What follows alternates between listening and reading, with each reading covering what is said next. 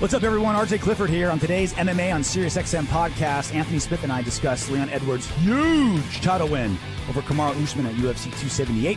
Anthony also breaks down step by step exactly why that head kick was not as fluky as a lot of people think. Plus, a couple fathers. We saw Kamaru Usman's daughter in the stands crying. We're telling you why you should bring your kids to your fights. Take a listen.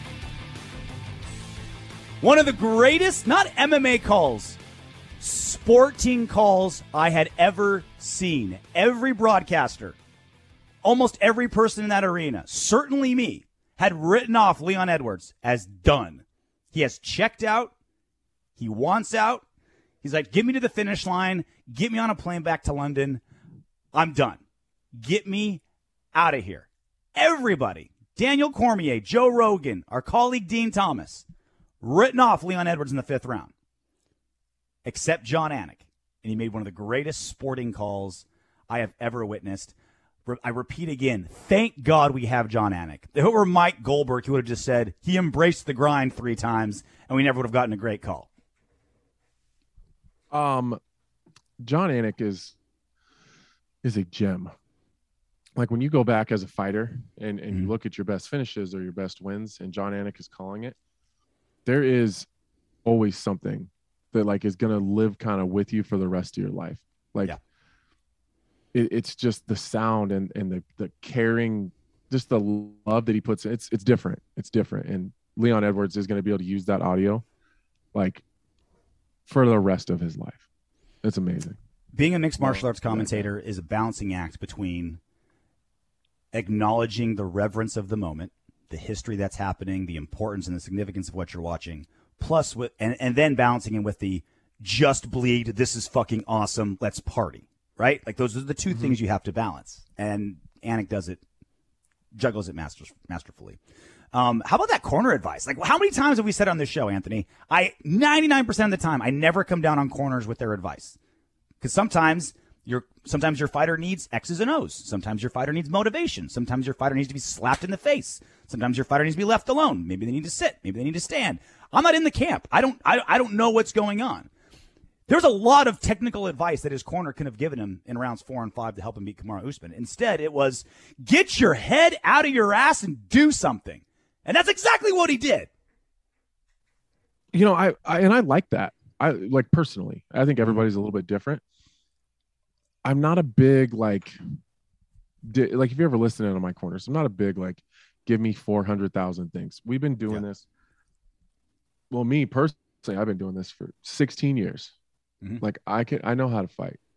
We've been game planning and practicing things for this specific guy for 10 weeks.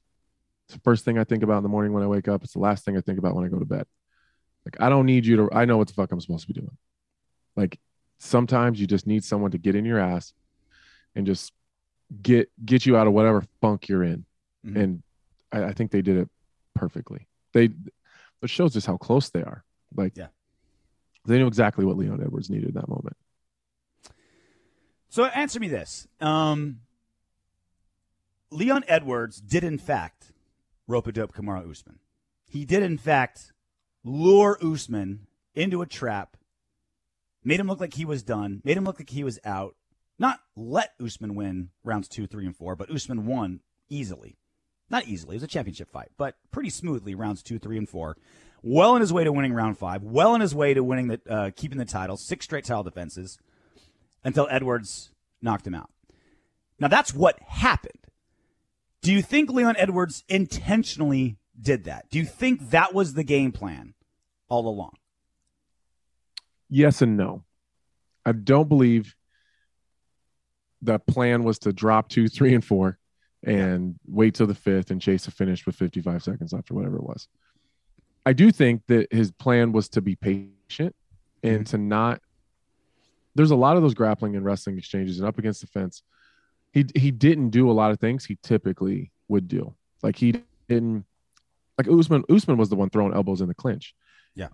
Usman was the one throwing knees in the clinch. Typically that's Leon Edwards. So I think he coasted in places where he could have worked harder to get the same result.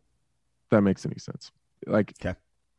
I think he could have worked a little harder to get off the fence and get up and, and land a shot on his way out. And I think he decided to stay on the fence, make Usman keep working, and not burn a bunch of energy. Because I feel like if he would have gotten off the fence in some of those situations, Usman would have just put him right back there. So he would have worked really, really, really hard to end up back in the same spot. So I think he was extremely patient. And I think that he was looking for something, and he was just trying to find that shot. And I think he was looking for a look, if that makes any sense. Like, he was looking for Usman to give him what he was looking for. And I don't think that he's had this plan that he was going to land a big head kick. But it was the first time that Kamaru really it was the first time Kamaru allowed him to condition him into something. So I think that then he just used that opportunity. Explain. Usman got conditioned to do what?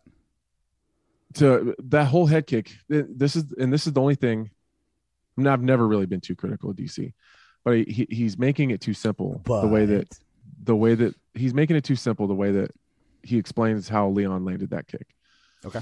Leon Edwards has really good head kicks, and he really kept it pocketed most of the time, which I think is calculated, because I don't think he wanted to waste the opportunity, especially if you're fighting a wrestler.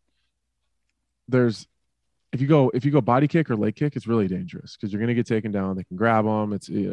But you can go head kick, and there's really no threat of a takedown there. So yeah, still he kept it pocketed. So he did go inside leg kick a lot.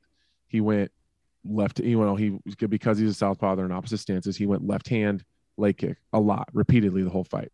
Mm-hmm. Then it's 2 minutes or a minute and a half left, and Leon is just doubling down on this leg kick thing, repeatedly going to the inside leg. When there's that small time, you're down 3-1. What is the point of picking at the lead leg at this point? You need to finish. Leon is very, very smart, and I was very impressed with it. Right before the kick landed, I looked at someone and said, I think he's setting up the head kick because there's no reason you pick at the leg. You need to fucking finish. You either need to be going for broke or you're looking for something. And Usman was parrying. He was using his right hand to parry the left hand that was coming. He did it through the entire fight, but he was also starting to dip his head a little bit when he was doing it, because as the fight wears on, you get a little more tired. And sometimes, like especially when you've been wrestling as much as you have over that, or as they had that entire fight, sometimes you need to move your head to the outside along with that parry so you don't take the shot. The other hand, which Usman keeps kind of way out in front of him, if you go back and watch it throughout the fight, he sweeps that leg kick by. Like it's kind of like that you see old school Muay Thai guys do that a lot, where they'll like parry the punch, and then as the kick comes, they pull their hips back and then swing that leg through. Mm-hmm. So if you look at the picture, like the still moment that Usman was knocked out, his hands are crossed in front of him. So like the right hand is on the left side of his face, parrying the punch that never showed up that he was expecting. And the left hand is starting to come down so he can parry the kick. And before that, he went left hand, inside leg, and then went left hand, head kick. So Usman's expecting the leg kick. So he's sweeping it. So his left hand's down. So he's going to sweep the leg by in front of him. His hips are pulled back and his right hand is on the other side of his face. So like he literally created a window for that hit kick to come through, which is why he slumped the way that he slumped, kind of like head down between his legs. Yeah. And went straight forward because his hips were pulling away from Leon. He was like sucking his hips back. So like the kick would just go right in front of him. Mm-hmm. Leon deserves a lot of credit for that.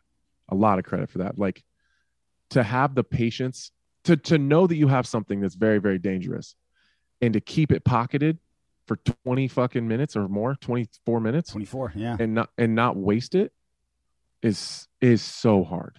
It's so hard to do. Like my coaches tell me all the time, stop ripping the overhand so early. Because once you show it, you waste it if you don't land it right at that moment, especially when it's early. People are fresh. Everyone's eyes are wide open and super tentative, like they're really aware of everything around them. Stop fucking throwing it at the beginning. Mm-hmm. I got a nasty overhand. And the only time I've ever pocketed it for any amount of time was when I fought Shogun. Mm-hmm. I was picking at his body. I was throwing the head. I was throwing the that front kick to his chin. I was going lead hook. And I just took everything in my body to see the opportunity at some point and not throw it.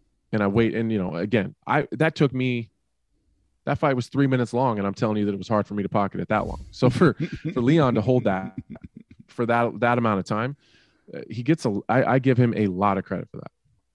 Busted Open is your daily home for all things pro wrestling. Join Dave LaGreca, WWE Hall of Famers Bully Ray and Mark Henry, and hardcore wrestling legend Tommy Dreamer. Dave LaGreca here. From WWE to AEW, Impact, New Japan, Ring of Honor, and more. We talk it all. Whether you grew up watching Ric Flair or Stone Cold Steve Austin, Busted Open is your place for pro wrestling. Busted Open, Mondays through Saturdays at 9 a.m. East on Fight Nation, Sirius XM Channel 156.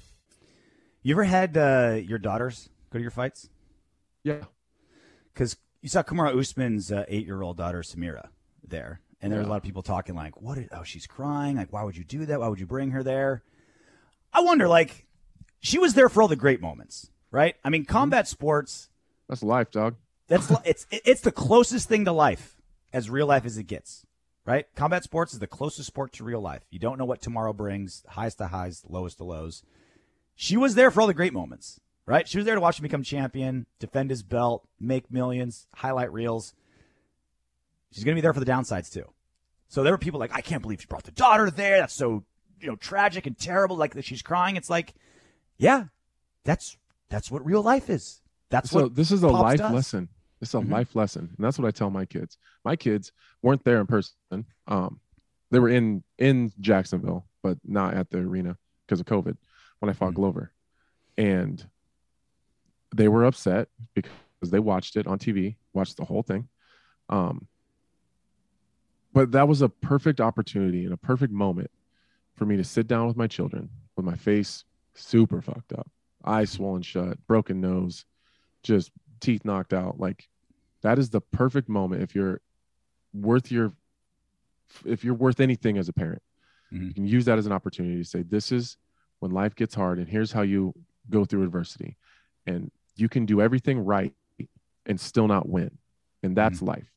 And Kamaru Usman has that opportunity right now because he did everything right for almost the entire fight and still didn't win. And again, I just keep saying it. That's fucking life. That's the sport we're in. And now he has the opportunity to show her how he can pick himself back up, fix his issues, be a fucking man. Don't cry about it. Work harder because nobody cares about your feelings. When you go back, you do it again. You have an opportunity to go in there and get your title back, which I'm sure he would be massively favored in, and use that as a lesson that your children can learn something and grow from. And that's how I've always done it. My kids have always watched me fight. I've never hidden it from them. It's the vehicle that I use to keep a roof over their head and the food on their table, and they can do whatever the fuck they want because of that. I would never hide that from them. I don't think it would be fair to me to do all this stuff and sacrifice and go through all the pain and then hide it from them like it's what I do is not worthy of them being able to see it. As a parent, and even a parent longer, you have more kids. I just have one, but as a parent, I'm thinking my kids have to learn these lessons.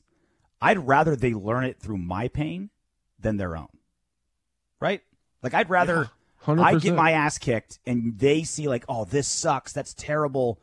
Oh, are we going to sit here and cry? No, we're going to dust ourselves off and we're going to move forward and be stronger from it. I'd rather I get my ass kicked and they learn that lesson than they go through something tragic and have to learn it the hard way. Well, my kids get no sympathy from me.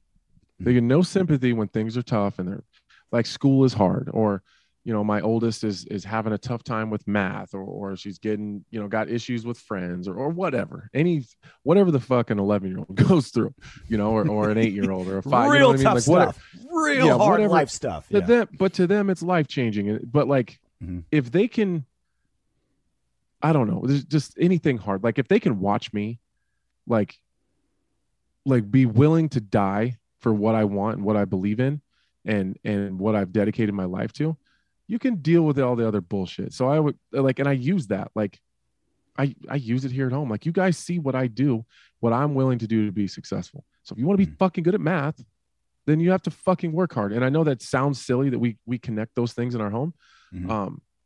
But I just feel like if they can have some sort of, and I'm sure that Kamaru is going to do a fantastic job of dealing with those emotions that his daughter had. But if you can connect that to some other struggle that she may have at some point in time and see what her dad was willing to do to be successful, what he's willing to come back from and show her how you're even after such a brutal knockout, he's not going to just pack up and quit. Like Ronda Rousey can't do that. What's she going to tell her fucking kid? Yeah, I got beat up and fucking ran. You know what I mean? No, you come back, you fix it, and you do it again.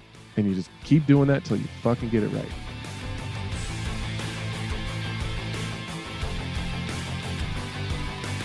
MMA Today is part of the SiriusXM Sports Podcast Network. If you enjoyed this episode and want to hear more, please give us a 5-star rating and leave a review. Subscribe today wherever you stream your podcast. Plus, catch MMA Today Tuesday through Thursday from 12 to 2 p.m. Eastern on SiriusXM Fight Nation, channel 156, and on the SXM app.